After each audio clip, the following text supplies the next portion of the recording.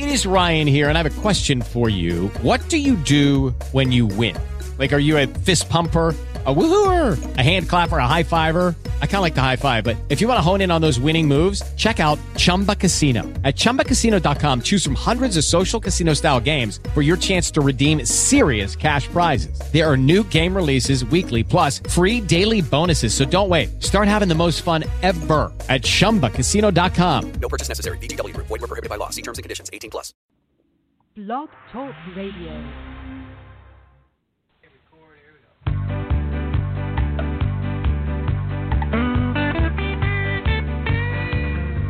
I'm going to a city that's set on a hill. Its ruler and maker is the Lord God above. Oh, I'm going to a city and it's set on a hill. And someday I'll be in heaven and there'll be no sorrow there. Oh, I'm going to... Hello, everybody. God bless you today. This is Susan Puzio. And I want to welcome you to the Prophetic News radio broadcast on Blog Talk Radio. And we're also heard on the Rapture Ready Radio Network, which is the network of our sister Jackie Alnor. We also have our website, propheticnews.com, our YouTube channel that's under my name, Susan Puzio, our book called Seed Faith, Can a Man Bribe God? My Journey Through the Word of Faith Movement. And we also talk about many of the Word of Faith teachers in this book. It's a 300-page book, large print, so it's pretty easy to read. And also, if you wanted to email me, you can email me at susan@propheticnews.com. That's susan@propheticnews.com. And I do read all my emails and I answer them also. So if you have anything that you want to say, I'd love to hear from you. Anyway, we had some big news today. The big news that just came out today is that Jim Bakker has had a mild stroke. Now, we know he's been under a lot of stress and strain over the past because he was selling silver, liquid silver, and somebody made the comment. I don't think he ever made the comment actually that it cured coronavirus, but I think the lady that was selling it mentioned something. I haven't really listened to the clip in totality, so I can't really tell you exactly what was said, but I don't think he said that it actually cured coronavirus, but people do use silver solution to kill different germs. So I've never used it myself in any real way, so I can't really say yay or nay about using silver. I've known some people that swear by it, but anyway, I'm not making any claims about it because I don't really know. Anyway, because of that, he's being sued. Now he's 80 years old, so he's being sued by the Attorney General of New York. Ordered Baker to quit misleading New Yorkers by falsely advertising their product, the silver solution. Well, anyway, so then to punish him on top of that, his credit card company said that he could no longer take credit cards for his offerings and for his products that he sells. So he's basically kind of on a stranglehold there. And of course, he's building and building and building and building, which he doesn't really need to do. That's what happened to Jim Bakker. One of the things that happened to him in the beginning when he first started, when he was at the PTL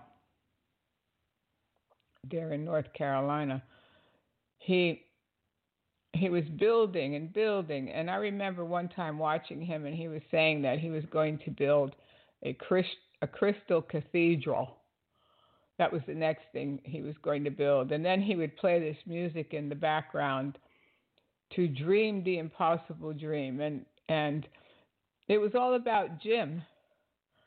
And so we know what happened there. I mean, God shut the place down, and Jim went to prison. So you would think that he would learn a lesson especially after being in a federal prison for 5 years. But anyway, he's got this ministry now in Branson, and he's basically doing the same thing there. He's building the new PTL. And the latest thing he wanted to do was to start a 24-hour television network with prophets, mainly false prophets, of course, mainly false prophets, every wacky one there is out there. And then he was building some kind of a Prophets Hall of Fame or something, just ridiculous. You don't need all that. You don't need to do that. If you want to be on television, be on television, preach the gospel. And if you want to ask for donations, so ask for a donation. But just preach the gospel. Don't spend 40 minutes selling products, which you say you're preaching the gospel, but you spend very little time really preaching the gospel.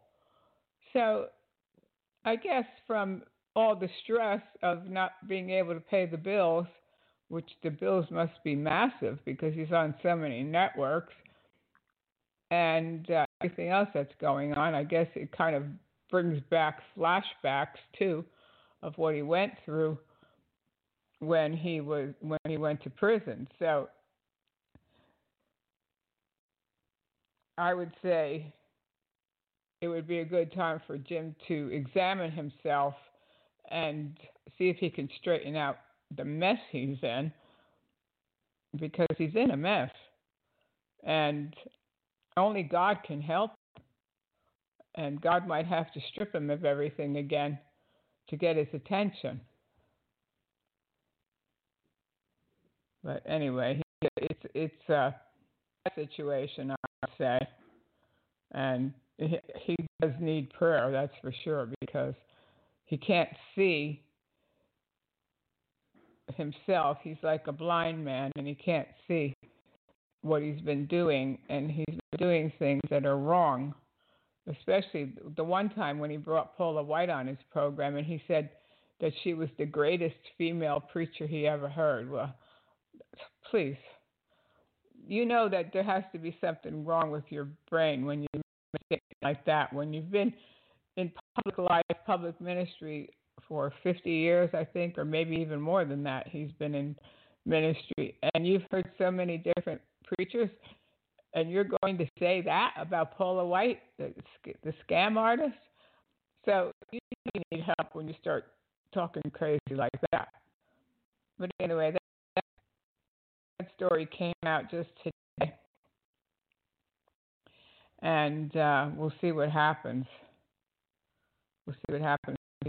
They say he'll be taking time off from the program. I guess he will, because nobody wants to have a stroke, a little one or a big one or any kind. So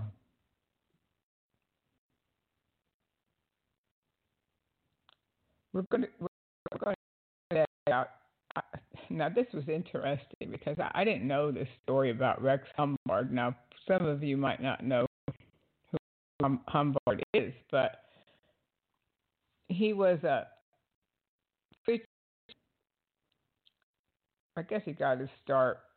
He built this. He built actually the first, I would say, mega, the first real mega church in 1958. It was called the Cathedral of Tomorrow, and it was built in Akron, Ohio. And it could seat 5,400 people. Now, that was massive at that time, especially for a Pentecostal type church. It's a dome building with a large illuminated cross that hangs from the ceiling. When you go inside, there's this big cross hanging from the ceiling. The cross weighs 32 tons. Oh, my word. And it is illuminated with 4,700 lights that can change colors. Wow. Now, this is 1958. So, Rex Humbard, at one time, was on over 600 television stations in the United States and Canada, and I think even more than that later. But he was a figure that you would see for many years on what they called Christian television. Some of it was Christian, not all of it. When they told people how to accept Jesus, that was Christian. But some of the antics that the people played on these networks, including Rex Humbard, he was always begging. In the end of his ministry for the people that saw him, he was always begging and crying. Oh, he was going under. But Rex was loaded, let me tell you. He left behind a foundation, and his family runs the foundation. They still have a website. They still collect money. But who knows how much money he left behind. But he also, in 1971, he built a tower there near his church. It was supposed to be a 750 feet high tower, and it was going to have a TV station, and it was supposed to have a restaurant that turned. That's what every ministry needs, right? Yeah, every ministry. Some of these guys, they're into building, mainly building monuments to themselves.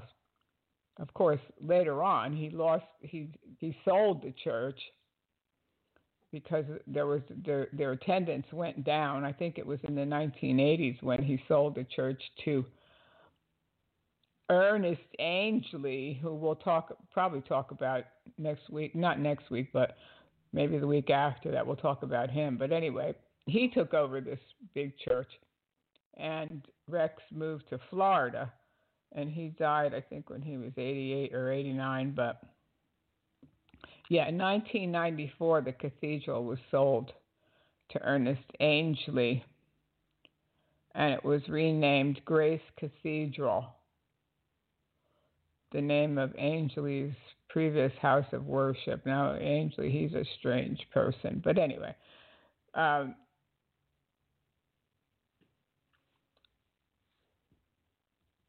of the things that Rex Humbard did,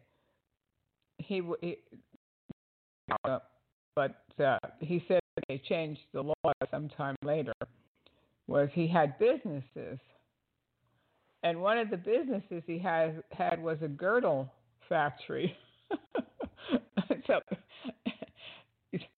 let me tell you, that was a long time ago. I don't even know if they even sell girdles anymore. But I guess in the 1950s, that was a big deal, right? But he owned other real estate, other factories, and he also started this direct marketing company. Or no, I don't know. Maybe it wasn't him that started it, but somebody that worked for him anyway. They started this direct marketing company when they figured out that they could really make big money by calling people and getting them to donate by begging and crying. And then, of course, they invented, I don't think it was Rex Humbard, but it was this other guy, Gene Ewing, is his name. He's kind of behind the scenes. Nobody really sees him. But he was the brains behind the appeal letters that people get. Now, probably most of us have had these appeal letters, and they're written by these direct marketing companies because these people know what they're doing. They bring in the bucks. So part of Humbard's businesses besides the girdle factory was an office tower, a college on Mackinac Island, an advertising agency, an apartment building, and other assets. He also had a senior citizen complex, I think that was financed by the government, or he got a government loan or whatever to open this senior citizen place. But there's still some videos, and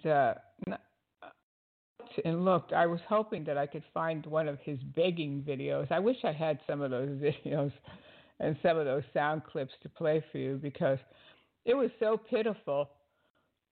Of course, usually what happens to these people is they rise to a certain pinnacle, and then there's only one way to go, and it's down. So for him, it was down, and he begged and begged. Oh, every time you saw him, and then he would go on other preachers' TV programs, and it was so humiliating. The thing is, imagine having a parent like that. And he had several children. I don't know if he had 4 or 5. He had a daughter named Liz, and then a few sons. I think I saw 3 sons. I'm not sure exactly how many children he had, but could you imagine how embarrassing it is for a child when their parent is begging people for money all the time, and then, of course, you're putting on this public persona of success, and that your father is a man of God. And maybe these kids look at it and they say, well, my father, he doesn't practice what he preaches. He's always begging for money, and then he cons people out of money. He takes loans from Jimmy Hoffa from the Teamsters pension plan. So I guess it must be pretty hard for some of these children to grow up in these families, although most of them later on, very few of them, I see very few of them say, I'm not taking the money, I'm going to go into a different business besides this ministry business. But it seems like the Humbard family, for the most part,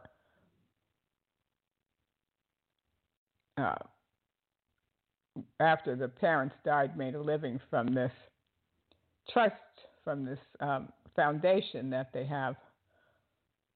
It's called the Rex Humbard Foundation. I think that's what it's called. So, but for me, I'm glad I grew up in a family where my parents earned an honest living. They were never out there begging people, especially begging people in the name of Jesus. I mean, how humiliating is that? So, I wouldn't have wanted to be raised like that. No way. It's better to be raised with a family that they earn an honest living and they love God, and you don't have to grow up. A lot of these kids grow up and they have tremendous problems with their life because they can't cope knowing parents got their wealth. And they get very, very wealthy. Very, very wealthy. But like I said, you can't find out how much money they have in this station. Some stations tell you how much they have, but not this one. So he knew what he was doing. He left behind he left behind all his money, and probably for his children and his children's they're all going to get a piece of the action. But I have these audios from the story that was there. There was a few stories that were printed. A friend of mine was telling me about this the other day, and I thought that it was so interesting, especially the fact that Rex Humbard took money from Jimmy Hoffa. And for some people that don't remember, Jimmy Hoffa was the head of the Teamsters Union, and he disappeared. They never found him, and they really don't know what happened to him. We can only assume what happened to him because he was never found. And when you're dealing with these mafia types, you better watch what you do, because especially if you're borrowing money from them or it's a power trip or whatever, you'll disappear and you'll never be found again. Here's somebody as famous as Jimmy Hoffa was at one time, and he disappeared. And anyway, imagine your own family taking money from money from gangsters to fund their ministry. Well, he took out loans. They gave him loans. I wonder how much interest they were charging him, because you hear about these loan sharks, right? Where they'll lend you money, but then you have to pay them like 50% interest or whatever. But the story goes that Rex Humbard was he paid the loans back. He paid the loans back. And he better pay the loans back, right? And I think another, he was the minister at the Elvis Presley funeral. Now, some people they like to tell you that Elvis was a Christian. I doubt seriously that Elvis was a Christian. When he died, he was reading a book about Eastern, some kind of Eastern religion sex book when he died. So I don't think, that doesn't sound Christian to me. But anyway, Humbard claims that he played with Elvis, and then he was to preach his funeral. Who knows if he ever had time, when he died, if he ever had time to repent. Who knows? Because I know he heard the gospel, but his lifestyle and the way he behaved, it had nothing to do with Jesus. Nothing to do with Jesus. Anyway, I'm going to play the first of these audios I have about the story of Rex Humbard. Their own day of divine scrutiny. How would they secure their place in heaven? Now, at the age of 88, it was Humbard's turn to find out. It was a balmy Friday in September. Humbard lay in his Florida nursing home bed and announced, before slipping into death, that it was time. He was ready, says Alma Robinson, a close friend. It was his time to go home. A week later, Humbard's body was returned to Akron, where he invented televangelism 54 years earlier. More than 600 people attended his funeral, held under a billowing white tent in Stan Highwet-Hall's meadow. Between sermons from televangelist Goliaths like Benny Hinn and Inspiration Network chairman David Cerullo, the air swelled with Humbard's favorite gospel hymns, from Swing Down Chariot to his ministry's theme song, I Am Loved. There wasn't a dry eye in the place, Robinson says. As Rex's brother-in-law, the Reverend Wayne Jones, spoke, amens were hollered and arms were stretched to the air, palming the invisible.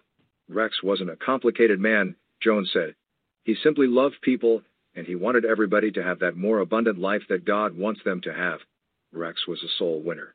The scripture says, he that winneth souls is wise. Rex Humbard was one of the wisest men I've known, because his focus was on winning souls. The media echoed that same touching sentiment. The Dayton Daily News noted that he had come closer than any other human being in history to preaching the gospel in all the world. The Washington Post and the New York Times cited a 1999 U.S. News and World Report article that deemed Humbard one of the greatest architects of 20th century America. Everyone recalled that he was Elvis' favorite preacher and officiated at the King's funeral in 1977. An Akron Beacon-Journal editorial made sure to set Humbard apart from more controversial televangelists by extolling the fact that he steered clear of political involvement. Perhaps it was out of respect for the dead. Perhaps the papers feared a backlash from evangelical readers. Everyone seemed quick to lionize a great, fallen religious leader. But it was revisionist history at its best.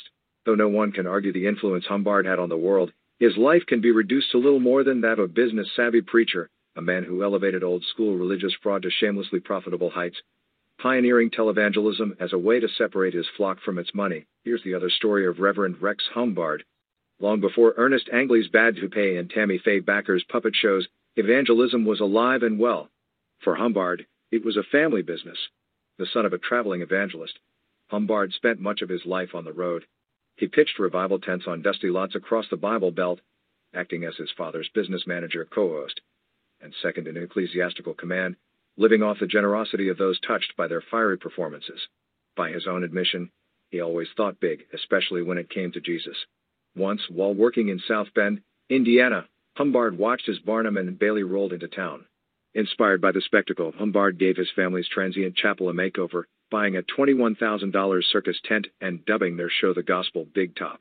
Now God finally had a tent as big as the Ringling Brothers, he wrote in his 1975 autobiography, to tell the world. And even bigger, really, because this Gospel Big Top would give people, instead of temporary entertainment, the key to eternal salvation. Humbard also adopted the theatrical faith healing of preachers like Oral Roberts, who filled donation baskets by claiming to rid people of ailments that modern medicine couldn't cure. It was all carnival scams, says James Randi, author of The Faith Healers and a leading expert on the tricks of the trade. My former manager worked for Roberts when he was 14 years old, touring around the country as one of his plants. He was paid to walk up to the altar in a pair of crutches and then run down the aisle all straightened out. It was an absolute racket. Humbard's Pentecostal performances were just as dramatic. As he zigzagged across the country, he steadily packed his canvas walls with promises of healing and salvation in Jesus' love.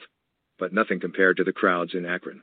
On a sweltering summer day in 1952, the Humbard family pitched their tent on the airport grounds. Before the Sunday sun rose, all 6,000 seats were filled and more people were waiting outside. They stood 25 circles deep around the tent, a total of 18,000 waiting patiently for God's greatest show on earth. The 36-year-old Humbard had seen nothing like it. At 7:30 a.m., the Humbard family took the stage. Rex's wife, Maud Amy, sang tambourine-filled gospel, while he and his father took turns preaching soul-saving and demon-hating. They were joined by Catherine Coleman, a notorious faith healer who claimed to heal everything from paralysis to cancer, but was often dismissed as little more than a magician on the take. For 5 hours, she preached before the Akron crowd, bringing the tent to a frenzied pitch with promises of divine rejuvenation. But not everyone appreciated the Humbards' visit. Nearby residents complained about the noise, congestion. Yeah. That's pretty amazing, really, when you think about it. Back in the 1950s, to draw a crowd of over 20,000 people in a tent, really quite amazing. Now, this is a story. This is not a Christian reporter. It's a story in a secular newspaper. Although I agree with most of the saying, I don't agree with the tone about the salvation. But of course, many Christians, and maybe Rex Humbard, I don't know,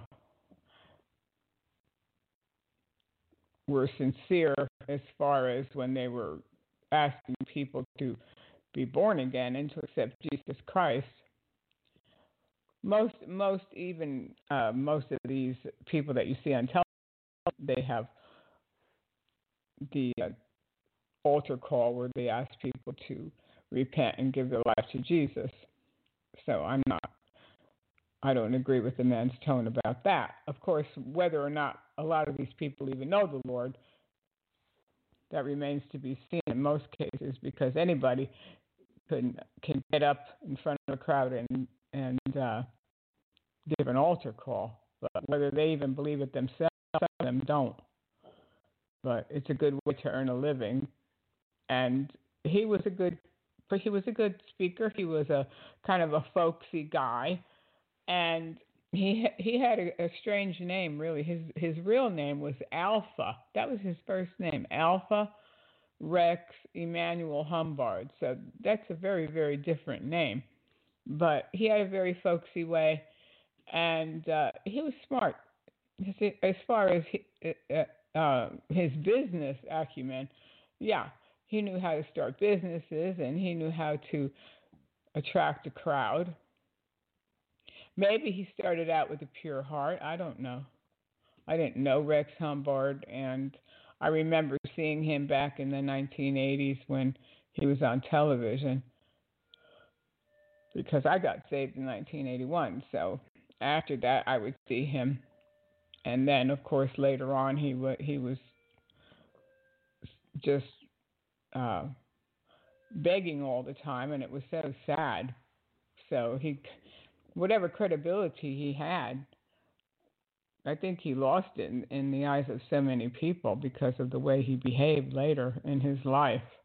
So you spend your whole life building a ministry, and then it falls apart in the end, and then you resort to begging, and then at that time, I think a lot of people just wanted him to go away, to retire. But here's the second Followers in part. a prayer for Billington's soul.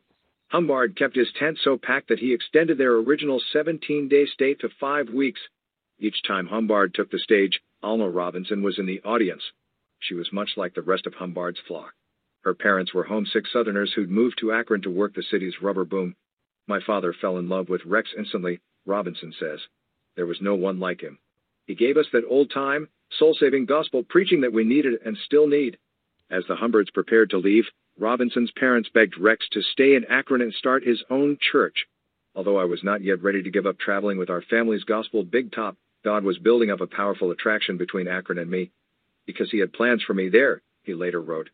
So Humbard placed the tent in storage and rented the Copley Theater. He and Maud Amy started doing daily radio broadcasts, which expanded to stations in Pittsburgh and Wheeling. In less than a year, he had outgrown the Copley and moved to the 1,000-seat Ohio Theater, which was renamed Calvary Temple and marked by a 42-foot neon cross.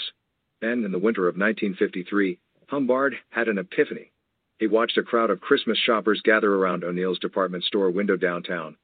As they stood in the freezing cold, streetcars rattling loudly behind them, their eyes remained fixed on the flickering television screen. Humbard grasped the medium's power. To other people, television is a marvelous invention because it carries big news events, sports, and entertainment, he wrote. To me, television is a gift from God, given to us so that we can use it to obey his great commandment to go forth into all of the world and preach the gospel. That's when Humbard gave birth to televangelism. He soon discovered that getting on television would be no easy task.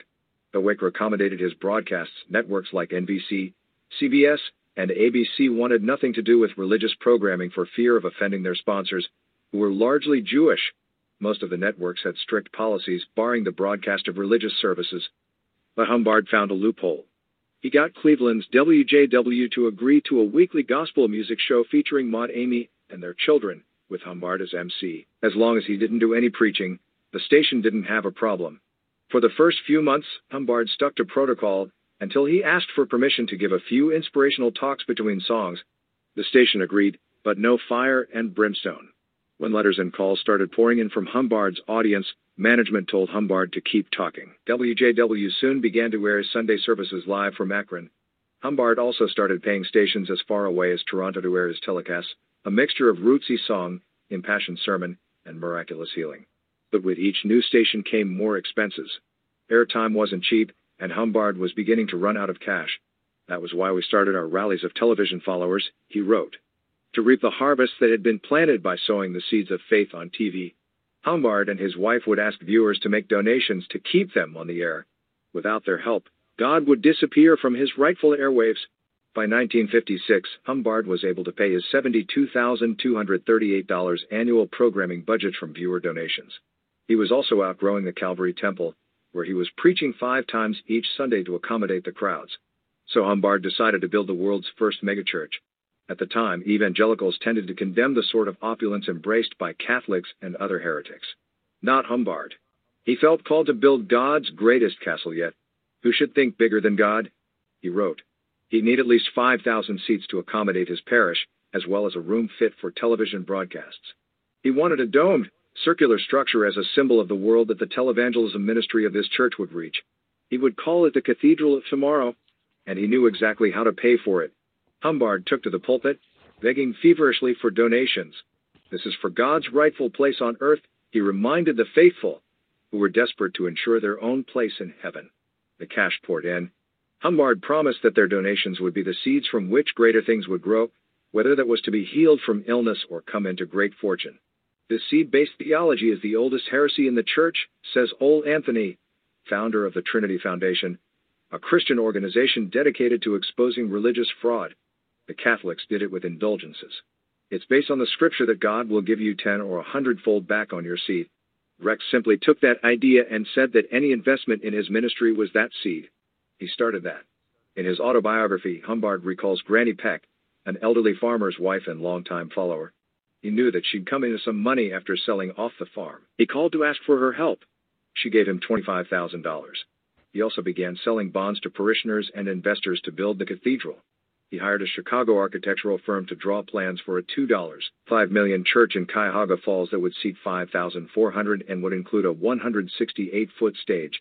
But as soon as he broke ground, he met with skepticism from outsiders. Rumors began to swirl that Humbard was using his ministry to enrich himself. People complained that his well-tailored suits made him look more like a junior executive than a man of God. They scrutinized his collection of sporty Chevy Bel Airs and his wife's elegant wardrobe.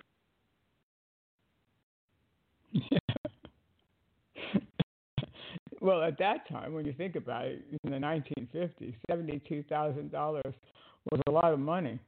And then to build I think it wound up costing him $3 or $4 million to build this monument to himself, basically, that he built. That was a big deal back in the 50s. But of course, you could see by this report that he was doing the seed phase thing, copying Oral Roberts and promising people things, and then he was also doing his begging by saying that they would have to go off the air. That was a big one that a lot of these televangelists used, telling people that they would have to go off the air if they didn't get their money. Today, you don't have to go on television. You could go on YouTube, and it's free. You can go on there for free, and you can have a television program. So a lot of these people might wind up there. After even Jim Baker, he might wind up just broadcasting on YouTube if they let him. And then he doesn't have to worry about paying television bills and having strokes. Look, anybody can preach the gospel, and it doesn't have to make you sick to preach the gospel. And you're so stressed out about how you're going to pay your bills because you're not really preaching the gospel anymore. You're just building things and doing things that aren't necessary for preaching the gospel. So it's just like this guy. It was successful. He was successful in what he was doing for a while, building and radio stations and television stations and businesses. But he didn't leave behind a good legacy, I wouldn't say. Here's part 3. Newspapers were dumbfounded by his congregation's $100,000 operating budget, the largest of any similar church organization in the country, the Beacon claimed. Humbard defended his family's posh dress as a result of having to appear on television. He claimed that a generous supporter lent him the cars at no cost. The year before, he'd filed a tax return claiming just $8,000 in income money that had come through love offerings collected from his congregation. He claimed that he never took a penny from television and radio donations, all went to keeping his ministry on the air. Reporters had no way to verify his claims, as churches are not required to report financial information to the public or the IRS. In 1958, the Cathedral of Tomorrow officially opened its doors, with 60,000 people attending the church's grand opening. It was like nothing they'd ever seen. A 220-foot dome capped the cathedral's sleek granite walls. The main room boasted teardrop chandeliers, thousands of colored lights, and the largest indoor cross in the world. The stage was dressed with bistro-style lighting and a crushed velvet curtain. Other amenities included an elaborate office suite, private prayer rooms, and a nursing home with 200 beds. But Humbard didn't have the money to pay architects or contractors. They sued, scaring off investors, who began to demand early repayment of their bonds. Humbard was also struggling to keep up with the cost of his growing television broadcasts, now aired on over 100 stations nationwide. Banks refused to give him loans, believing religion a bad investment. The Beacon predicted his demise. Then, in 1963, Humbard claimed God sent him an angel. Weirdly enough, that messenger looked exactly like Jimmy Hoffa. Despite warnings from colleagues that accepting a loan from Hoffa would come with heaps of bad publicity, Humbard agreed to meet with the infamous Teamsters boss and mafia ally. "I'll take a mortgage from anybody," he said to a friend. The two men met at a swank hotel in Chicago a few days later. Meeting Jimmy Hoffa was a memorable experience, Humbard wrote. "I have never talked with anybody who has a quicker and more penetrating intelligence or more easy poise and assurance than this two-fisted truck driver." By the end of their meeting, Hoffa handed Humbard a $1.2 million loan from the Teamsters pension fund. "I've watched your programs on television," Hoffa said. "I want you to know that I feel this is the finest investment we've ever made." 4 years later, Hoffa was convicted of attempting to bribe a juror and was sentenced to 15 years. But his imprisonment didn't deter Humbard, whose loans from the corrupt Teamsters would eventually total $5.5 million. He proudly noted that he never once missed a loan payment, failing to mention that this was due to the generosity of his supporters who disapproved of dealings with mobsters. Yet Humbard simply invoked the rhetoric of the merciful Christian. Who cares if the bosses were robbing union members of their pensions? Jesus forgives. "Nobody can criticize Jimmy Hoffa in my presence," Humbard wrote the year Hoffa disappeared, slain by mafia rivals. "I am proud of his friendship with me." By 1968, things were looking up for Humbard. He'd paid off his angry investors and contractors. And thanks to constant capital from the Teamsters pension fund, his empire grew bigger. He now appeared each Sunday before an international audience of more than 160 million viewers. Between services at the cathedral, Humbard, traveling the country in a converted Navy bomber that seated 15 and carried 1,000 pounds of camera and sound equipment, drew crowds usually associated with World Series games. Between 1970 and 1974, more than 646,000 people attended Humbard's televised rallies. He and Maud Amy sold their modest home in Cuyahoga Falls and moved into a lavish Akron neighborhood reserved for the city's rubber tycoons such as the Firestones and Cyberlings. Before each sermon, Humbard carefully outlined where contributions were going. Out-of-town appearances were to raise money for television broadcasts. The cathedral congregation paid for the church's mortgage, and a separate love offering collection went to Humbard. He claimed the latter was just enough to pay everyone on the road $2.50 a day for food. "I practically own McDonald's," he joked. But there were other investments too. Humbard began scooping up property and businesses. By 1970, his evangelical conglomerate included a large Akron office building, an advertising agency, Mackinac College in Michigan, a plastic and wire company, a New Jersey electric company, and a factory that made girdles. The press frequently questioned his purchases, wondering what a man of God was doing buying non-religious assets with church funds. He defended his investments, claiming that they were for God's earthly empire, not his own. And as if the cathedral wasn't already grand enough, Humbard decided to make it even more spectacular. He built a lavish restaurant called the Cathedral Buffet. He also got federal funding to erect senior housing. Then, in 1972, Humbard had his biggest idea yet. While visiting Canada, he came upon the Calgary Tower in Alberta, standing 626 feet tall and boasting a breathtaking view of the city.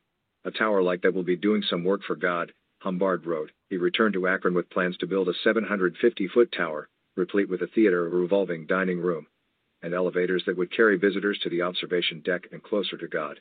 But as Humbard started pouring the cement, the Securities and Exchange Commission came knocking.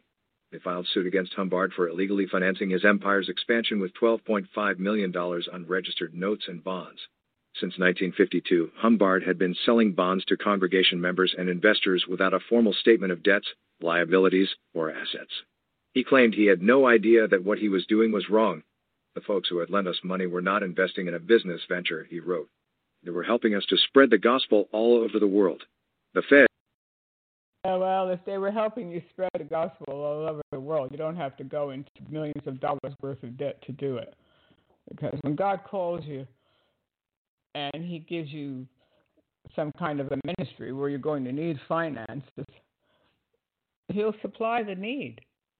But to go into this massive debt, most of them do this, though. They go into massive debt to build their kingdoms just to make themselves look good. And he was selling these bonds to his congregants and taking money. Could you imagine taking money from over $5 million from Jimmy Hoffa and from the Teamsters pension fund with the the mafia connections that they had.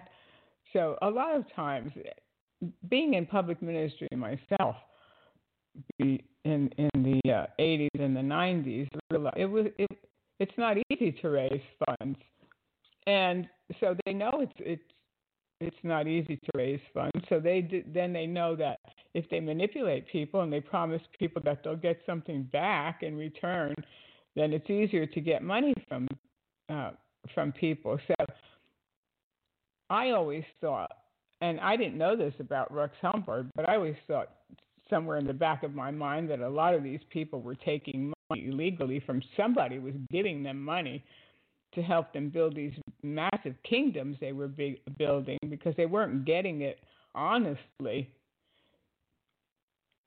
And so when I found this out, when my friend was telling me about this connection with Jimmy Hoffa taking this money, I wasn't surprised, really. I wasn't surprised, but it goes on a lot more than we realize. There's people behind the scenes backing these people.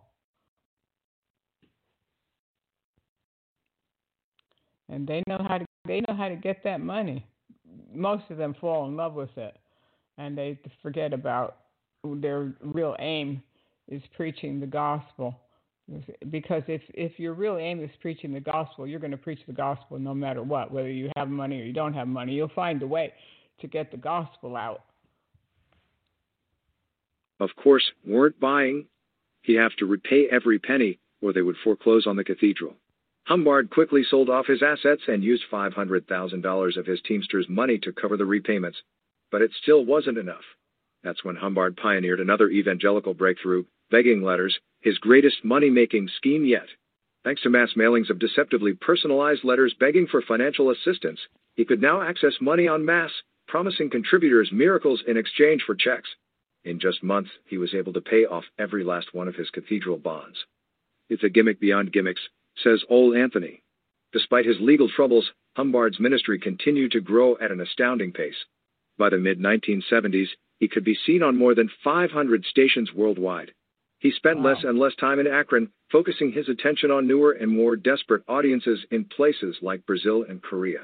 His Akron headquarters became little more than a headquarters for direct mail solicitation, thanks to the Reverend Gene Ewing. Like Humbard, Ewing had gotten his start on the revival circuit. But unlike Humbard, he preferred to remain behind the scenes. In the late 1960s, Ewing helped Oral Roberts save his financially troubled ministry through a letter-writing campaign. Whenever Roberts received a letter from a follower, Ewing suggested that he ask for payment in exchange for his prayers. It would be an investment in better things to come, Roberts assured his supporters. Within a year, Roberts' income doubled to $12 million. Roberts returned Ewing's favor with a handsome cut. "We call him God's ghostwriter," Anthony says. "He's this hillbilly with a 7th grade education who can write these sort of down-homey letters and then earn these preachers millions." Humbard also decided to enlist Ewing. The letters would begin the same way. "Sister, insert name. I'm facing a financial lion," they said. "Bills are trying to devour this ministry. I now need a miracle for deliverance, but I don't have the money to pay those bills." Letters were often accompanied by gold coins, prayer rugs, or anointing oil that was often just Mazola. Humbard would urge the recipient to make a cross with the oil on any cash they had handy and send the largest bill to him. In return, Humbard promised that they would be rewarded tenfold for their seed offering. "It will be a sacrifice," the letters read. But remember, the greater the sacrifice, the greater the blessing. By 1977, his supporters were sending in an average of $1.2 million a month. Within less than a year, Humbard was able to pay off all his investors. He marked the occasion by burning the last note on television to tell all our critics we didn't go under. Though Ewing was later busted by the feds for more than $400,000 in back taxes and illegally operating as a church, Humbard continued his letter campaign without incident. Soon, Humbard had developed a highly complex system for sending out begging letters. Data processing expert Bill Forsyth set up a mainframe computer that stored donor information. A team of writers and phone operators would then keep the information up to date with each person's prayer needs and notes on previous correspondence. Millions of people were receiving letters as often as twice a week. Humbard collected roughly $40 million a year. "They're obscene," Anthony says. He capitalizes on the isolation of the loneliest and poorest members of our society. promising them magical answers to their fears and needs if only they will demonstrate their faith by sending him money. News outlets from the Washington Post to Canada's Globe and Mail dismissed them as little more than tasteless religious fraud. One reporter recounted the story of a lonely 60-year-old woman living in a Toronto low-income housing complex. She lived on a fixed income of $500 a month. Nevertheless, she managed to send off $200 of that to Humbard. If we would have known that, we would have sent it back to her. Believe me, Humbard's son, Rex Jr., told the reporter. But there were too many similar stories to make Mildred an anomaly. The elderly sent entire pension checks. Third world families sent their food allowance, hoping that Humbard would cure them of ailments or bless them with fortune. Another reporter told the tale of Arnold Warshawski, who dropped a $50 check in the mail, bound for his synagogue in Alexandria, Virginia. Instead, it mysteriously ended up in Humbard's coffers. Warshawski never received a refund. He did, however, receive plenty of begging letters. By the early 1980s, public opinion had taken a drastic turn for the worse. A cathedral poll showed that 80% of Greater Akron had a negative opinion of the televangelist. His 5,000-plus congregation had been whittled down to hundreds, as he spent most of his time on the road. There wasn't even a choir. Critics and followers alike claimed that his fundraising had done him in. People just got tired of listening to Rex crying for money, one supporter told the Beacon. Even Alma Robinson, a parishioner since the tent revivals in 1952, found a new church. It just wasn't the same without Rex around, she said. Tired of the negative publicity, Humbard moved to Florida, refusing to reveal how much money he was taking with him. He officially resigned as the cathedral's pastor in 1983. The church's board replaced him with several pastors over the years, but each new leader butted heads with the board, which wanted to sell the cathedral against the congregation's wishes. Though Humbard had always insisted that the cathedral belonged to the congregation, the claim turned out to be a hoax. His church was little more than a corporation belonging to a board of 7 trustees, including Humbard, who was still president. The arrangement... Yeah. This sounds familiar, doesn't this story? Sounds very familiar, like most of the things that we see today. Yeah, they'll send you a little vial of anointing oil, and this story is so true in many ways, because I remember, and probably some of you remember seeing him on TV, and he would actually cry. Oh, he would cry, begging for money. Oh, it was disgraceful, but you could see that in the end, it really cost him his church. But I can imagine, though, at that time he had already stashed so much money away, and some of these ministries, so-called, they put money in foreign countries, and they hide money, so then you don't ever really know what they had. But if he was taking in $40 million a year at one point, he had a lot of money. And he wanted more, and he wanted more. That's why we don't do any fundraising. To me, it's if God can't speak to people, then you might as well hang it up. That's how I feel. You might as well hang it up if you can't trust God to fund your work in many ways. He can fund your work. So if God can't fund your work, then you're in the wrong business. If you can't learn how to trust God to meet your needs, whatever it is, if you have to resort to these kind of tactics, you lose out with God in the end.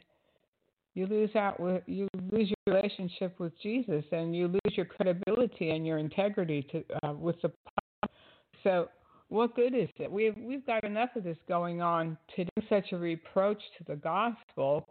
Of course, there's many wonderful people out there that love God and preach the gospel out of a pure heart. But it's usually the ones like these types that are seen the most by the public. So we're hoping to reform that. My hope is that we can help people to change their mind about giving, that giving really isn't about you, it's about helping someone else, because it is more blessed to give than to receive. God doesn't require money. He doesn't need money. He doesn't require money. What's he going to do? How do you get it up there? It's just ridiculous, really, when you think about it. It's not, giving is about helping somebody else, and that's the purpose of giving. But as far as God is concerned, He doesn't ask for money to do anything. You just have to pray and ask. Ask and you shall receive, and everything you need from the Lord is free. It's free for the asking. I don't know why people want to make it so difficult, and they get into such a desperate state that they'll do anything to get out of the financial mess they're in, usually, or if they have a messed up child or they need a healing or whatever, they get so desperate that it seems like God's not answering your prayers. So what do? Then they start sending off this money to these people that could care less about you. They don't really care about you. They could care less about you. The thing that they care about, if they're willing to sell Jesus, then if they don't keep the them and the one that they claim to love, then how could they care about you? They don't. Here's the last audio. Dated back to April Fool's Day 1977, Humbard quietly incorporated the church as part of the newly founded Rex Humbard Foundation, naming his board of trustees as the only actual church members. He also included a clause that paid for legal insurance to indemnify board members from lawsuits. Some claimed it was simply a ploy to avoid paying creditors, according to a lawsuit filed by Pullman Power Products, which still hadn't been paid for building the cathedral. The church was eventually sold to Ernest Angley Ministries in 1989. No one knows where the money went, though Humbard's supporters, who'd long paid his debts, never received a penny. To this day, Rex Humbard Ministries still collects donations. Fortunately for Humbard, the spotlight would soon be hogged by sexier televangelist scandals, Jim Bakker and his massive swindle involving a Christian resort, Jimmy Swaggart and his dalliances with hookers. Humbard had essentially created his own cover. His techniques had given birth to an even bolder generation of TV preachers, from Pat Robertson to Jerry Falwell, who would take Humbard's principles to more profitable heights. No longer did they need to rely on national networks, they started their own. Paul Crouch started the Trinity Broadcasting Network, while Robertson developed the Christian Broadcast Network and Bakker formed PTL. They made religious television available 24 hours a day, with flashy graphics and programs that appealed to a younger audience. Suddenly, raising $1.2 million a month was for babies. TBN's monthly fundraising drives brought in well over $90 million. Even their scandals were bigger and bolder. In 1988, the IRS investigated 24 televangelists, hoping to strip them of their tax-exempt status on the reasonable suspicion that the money was going to the preachers instead of missionary work. Bakker, the close friend of Humbard, proved the most egregious thief. When the IRS audited PTL, agents discovered that Bakker was not only paying himself $1.6 million a year, he was also using part of the company's $129 million revenue to pay off his mistress, Jessica Hahn, hoping to keep her quiet about their drug-fueled sexual rendezvous. Months later, Jimmy Swaggart, who publicly condemned Bakker for his adultery, was busted for courting prostitutes in his spare time. Scamming old people was one thing, sex was another. Religious television's ratings took a beating. Humbard managed to go unscathed. His indiscretions seemed to pale in comparison to the new electronic preachers. At least he stole with taste. Rex, even he was much more gentlemanly than most of these guys are, Anthony says. He had some sense of decorum.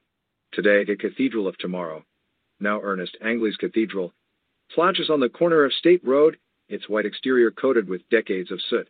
It's now more an ironic tourist destination than a revered house of worship. Across from the parking lot, usually empty save for a few rusted-out Fords, sit the sad remnants of Humbard's uncompleted tower, 1,400-seat room for Angley's faith-healing service.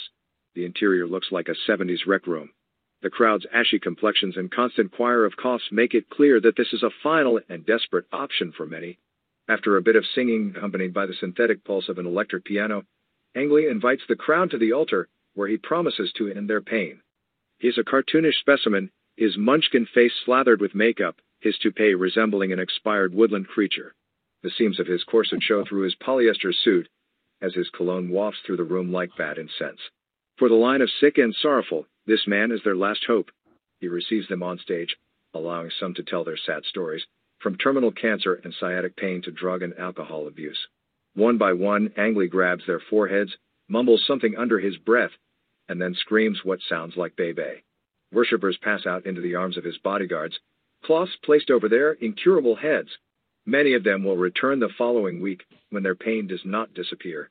At first glance, this poorly attended magic show seems to be all that's left of Humbard's great 20th century legacy. But across town, in an industrial park in Bath, one can find his truest influence still flourishing. There are no crosses or pulpits to be found there. It's just a call center where cubicle rats on headphones harass millions of dollars from American households for Christian ministries, Republican campaigns, and blue-chip corporations. This is InfoCision headquarters, the world's second-largest telemarketing firm. The company recently made headlines for donating $21 million to the construction of Akron University's new football stadium. But few people know the true story of InfoCision's birth.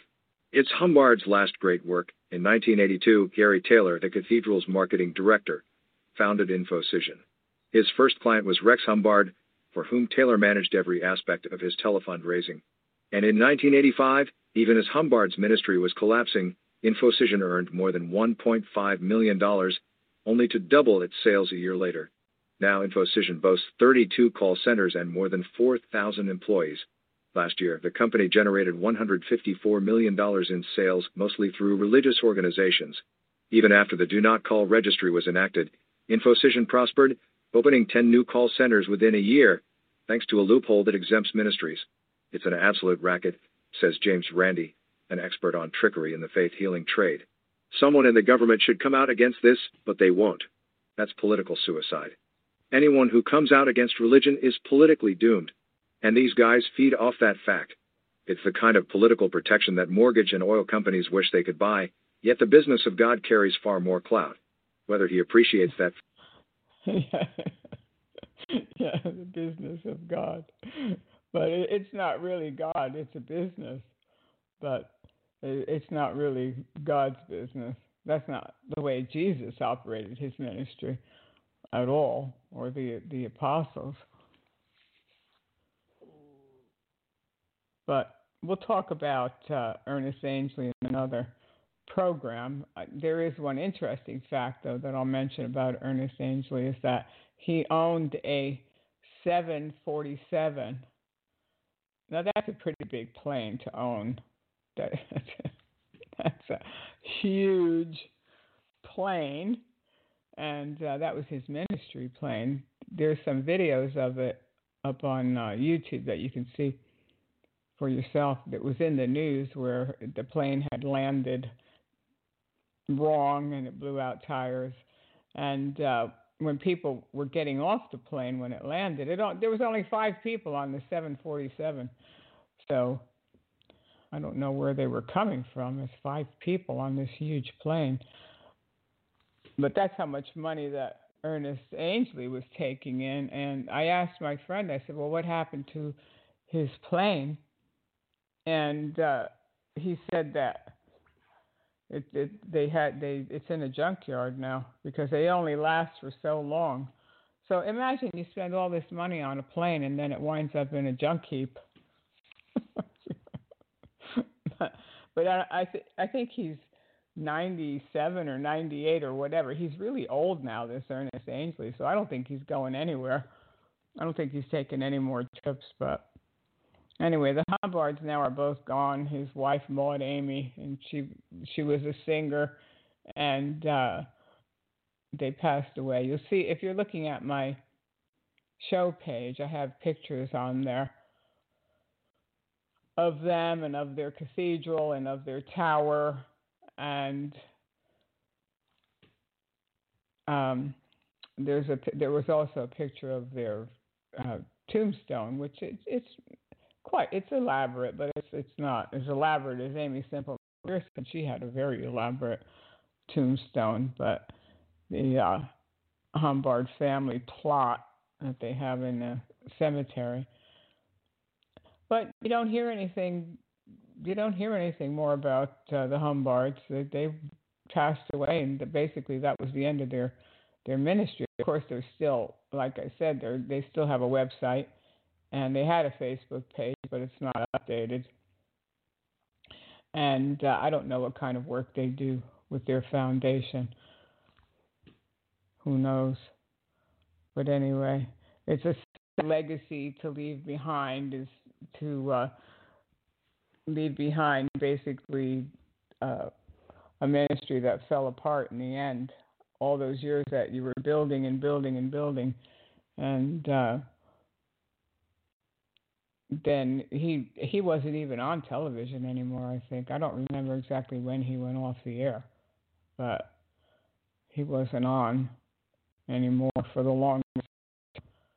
So that's what happens. You can work all your life to build a ministry, and then in the end, the whole thing just falls apart, and people don't even really remember you. I haven't even thought of Rex Humbard for so many years, and a friend of mine brought it up, this story that he found about them taking this money from the mafia, and I thought, well, that's an interesting life story to look into. So there's a lot more information really on the Humbards. I wish I had some of those television programs of his. There might be some out there. I searched and searched for some. Most of the things that are out there have already been cleaned up, so they took all the begging stuff out of them, and now it's just PR for the Humbard family. But I wanted to also mention this, that Paula White was at the White House the other day. They had the National Day of Prayer. Of course, you know, when you pray, the reason we pray is because we're petitioning God for our requests, and we're asking God to intervene. So Paula gets up there, and I noticed that one of the headlines in one of the newspapers were scam evangelists, ranting incoherent prayer, which most of it was, because I guess she's so excited to be over there in the White House, and then she's decreeing and declaring, and then she's prophesying. Oh, don't! I have a message for President Trump in case he's listening. Don't take counsel from Jezebel. Don't take counsel from Jezebel. You get into trouble taking counsel from Jezebel. And in the end, after the prayer, he thanked her. Oh, and I thought to myself, like, he can't really be taking it He can't really be taking it seriously. But it seems like he was. It seems like he was. But Paula, when she prays, she's not really praying. She's just decreeing and declaring. Here's one of her rants. And send prosperity now. For Deuteronomy 28:8 says, command your blessing upon this land. You said in Deuteronomy 8:9 to bring us into a good land without lack. For your word declares in Psalm 33:2, blessed is the nation whose God is Lord. So I declare to you right now to be Lord over this nation, over the United States of America, and we receive blessing over any plague, over any economic distress. You will stay the hand of the enemy according to 2 Samuel chapter 21, verse 6. Notice, Paula White is declaring Jesus Lord over this land. Can you imagine? Can you imagine that? She is declaring Jesus is Lord over this land. Paula, I have news for you. Paula,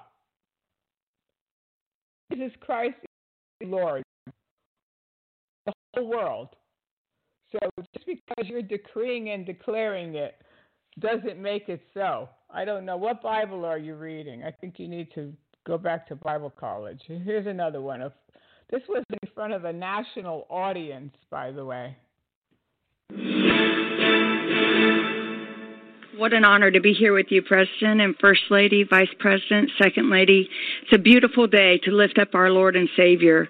He is a certain God in uncertain times, and the Bible says if 2 or 3 of us agree as touching anything, it will be done. Job 22, verse 28 says if you decree a thing and declare a thing, it will be established. So God, we in agreement with your word and with your name, the name of Jesus. Psalm 40, verse 17 says, you are my help and my deliverer. Do not delay, O God. I declare no more delays to the deliverance of COVID-19. No more delays to healing and a vaccination. No more delays to restoration of this great nation, the United States of America. For Psalm 71:2 says, "In your righteousness deliver us and rescue us. Incline your ear and..." She declares an end to the coronavirus. I wonder where she was when it started. Because if she was decreeing and declaring during the start of this thing, then I guess there shouldn't be any coronavirus. But I have news for you, Paula. You have no authority over these kind of things. And if you did, then you could stop it in its tracks. But since you prayed that prayer on Thursday, there have been more cases of this dastardly plague. So you have no authority to stop the coronavirus. This is ridiculous. This is in the Rose Garden of the White House, in front of the national audience, with the President of the United States standing there. Notice she calls her President instead of Mr. President, which is the proper title. Not President.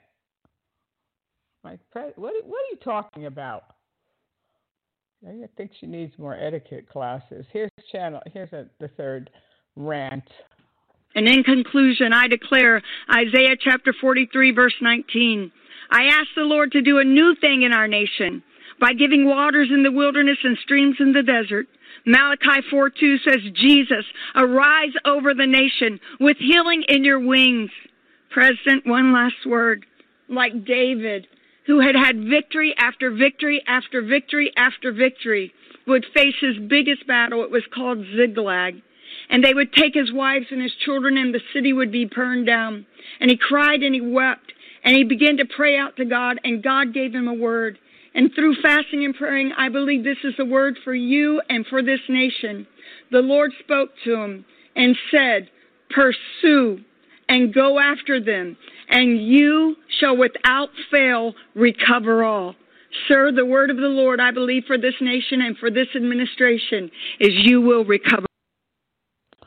She's prophesying that he will recover all. Don't take counsel from Jezebel. Just remember what happened. Remember what happened in the Bible. She was fasting and praying. No, she does not hear from God, this woman. She doesn't even know God. The God that she knows is the God that has his hand out for donations. That's the God that she knows. She doesn't even know God. So it's hard to believe. The whole thing, when I look at it, I can't believe it's actually happening when I see this woman there with the President of the United States. I just can't even believe it. But we're in the end times and expect to see anything. But it always puts me in the mind of this, that when the Antichrist comes on the scene, and he will, the man of sin, he'll be charismatic, he'll be well-dressed, he'll be handsome, he'll be rich, he'll be a man of fair speech, and he'll be able to persuade. And he'll say to many people, come on my radio program, come on my television program, and let's pray. And people will fall for it. They'll fall for it because they're not reading their Bibles. They're not saying to themselves, is this really a man of God, or is this really a woman of God? What's their doctrine? What do they believe? What gospel are they preaching? What Jesus are they talking about? That's how people are going to follow the Antichrist, because he'll talk about God, yeah, and he'll talk about Jesus, yeah, he'll talk about Jesus. But we have to be aware of what Jesus are these people talking about. Is it the Jesus of Matthew, Mark, Luke, and John? Is it that Jesus, or is it the Jesus that they make up for their own personal gain? And then somehow these people are pushed out into the public. Or just the devil, it has to be the devil that gives them this kind of power and notoriety and pushes them out. Like, we're supposed to accept these people. No, we don't accept these. We don't accept that gospel that they're peddling. No, we don't accept it. We're not going to be deceived. No, we're not going to be deceived when the time comes, when maybe there won't be any more radio broadcasts and there won't be any more Christians on YouTube, or that day could happen when we won't be allowed to broadcast anywhere. Well, we'll still be able to preach the gospel because we could still witness to people one-on-one. That's always the best anyway. If more people would minister one-on-one, people wouldn't fall for these scammers that are out there telling people that they need millions of dollars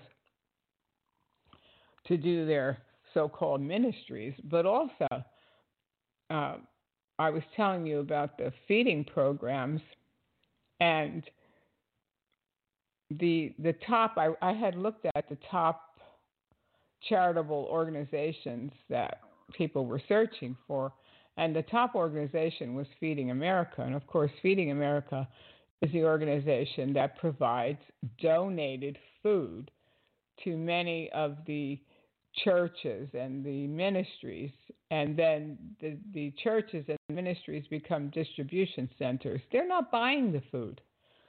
A lot of them use it as a fundraiser to tell you and to make you think that they're buying the food.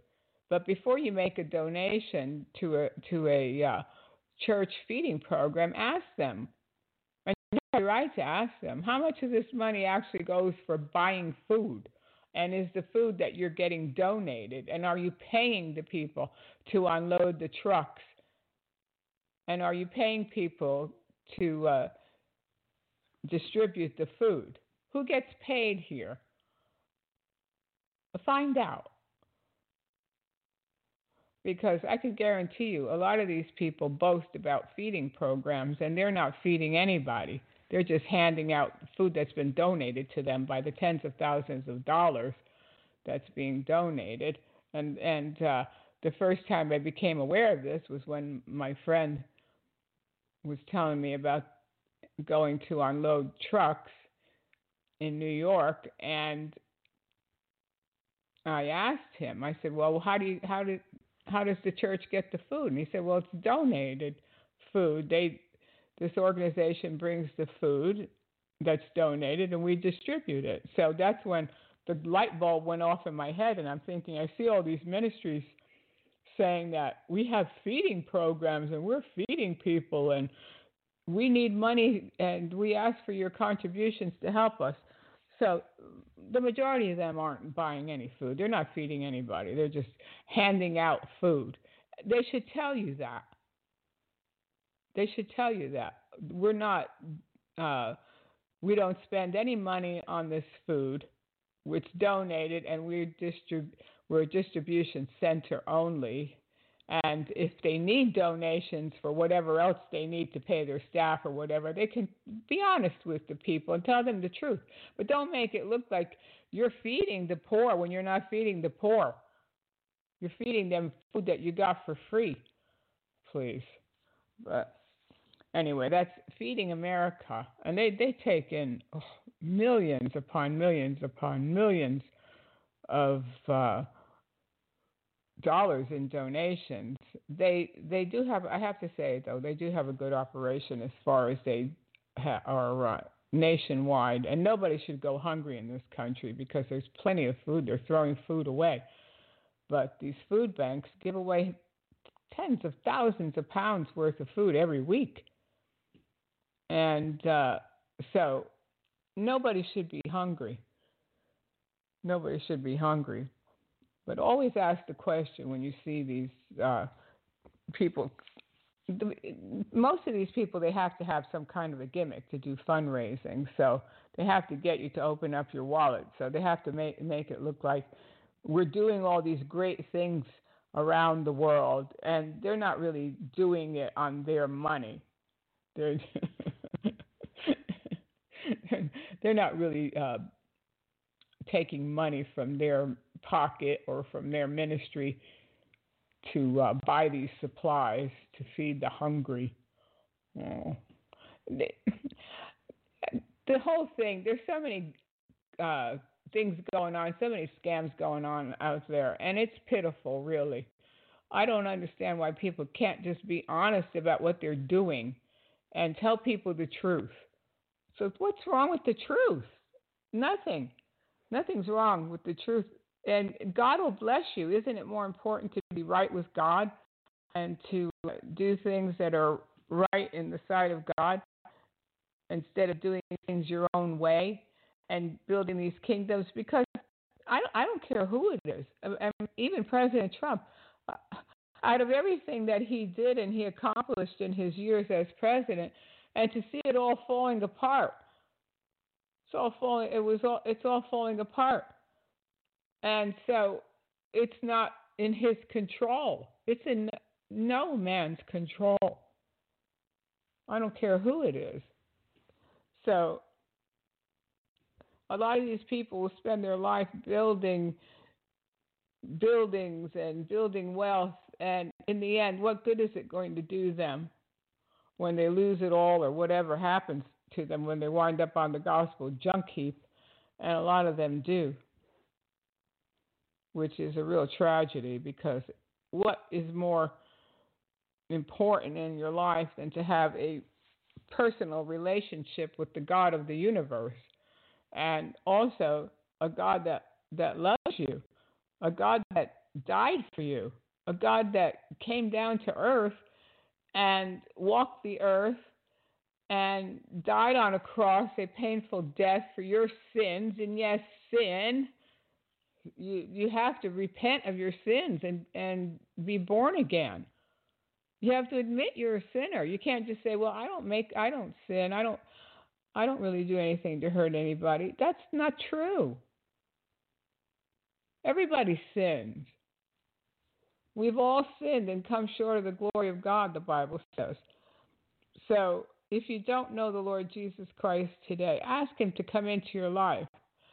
Ask him to forgive you of your sins. Come to him with a repentant heart. And Jesus said in the 3rd chapter of John that you must be born again. First, you're born of your mother, and then you must be born again of the Spirit of God. And Romans 10 says that confession is made with the mouth unto salvation. We have to confess Jesus Christ as the Lord and ask him to be the Lord of our lives. And he'll change your life. He really will. I'm telling you, you will be so happy because the scales will fall off your eyes and you'll see. All of a sudden you'll see. And you'll know God.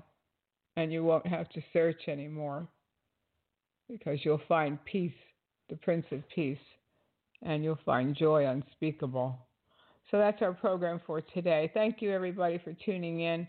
God bless you all. Thanks, everybody that tunes in from all over the world, our friends in England and Canada and Germany, South Africa, Singapore, Russia, many countries of the world, the people that are tuning in.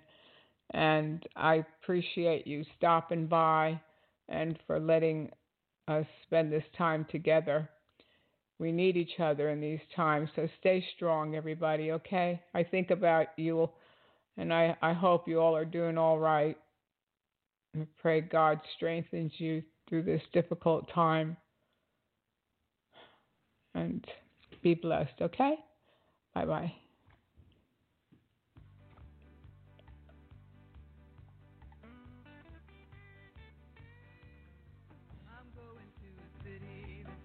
On a hill, its ruler and maker is the Lord God above. Oh, I'm going to a city, and it's set on a hill. And someday I'll be in heaven, and there'll be no sorrow there.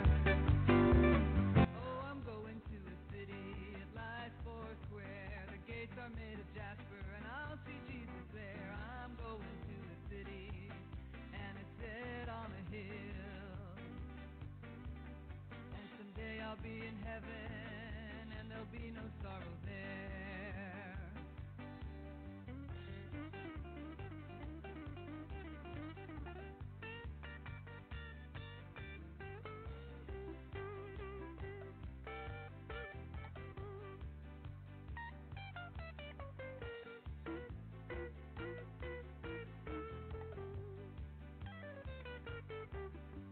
I'm going to a city that's set on a hill. Its ruler and maker is the Lord God above. I'm going to a city and it's set on a hill.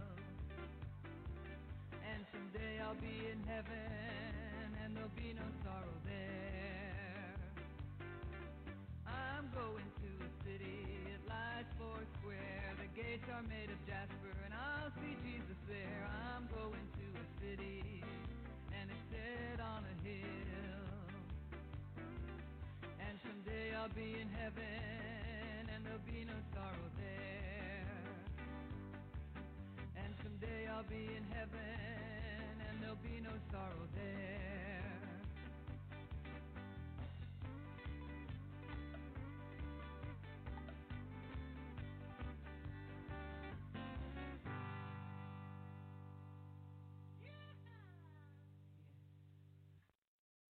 Hello, it is Ryan, and we could all use an extra bright spot in our day, couldn't we? Just to make up for things like sitting in traffic, doing the dishes, counting your steps, you know, all the mundane stuff. That is why I'm such a big fan of Chumba Casino. Chumba Casino has all your favorite social casino-style games that you can play for free anytime, anywhere with daily bonuses. That should brighten your day a little.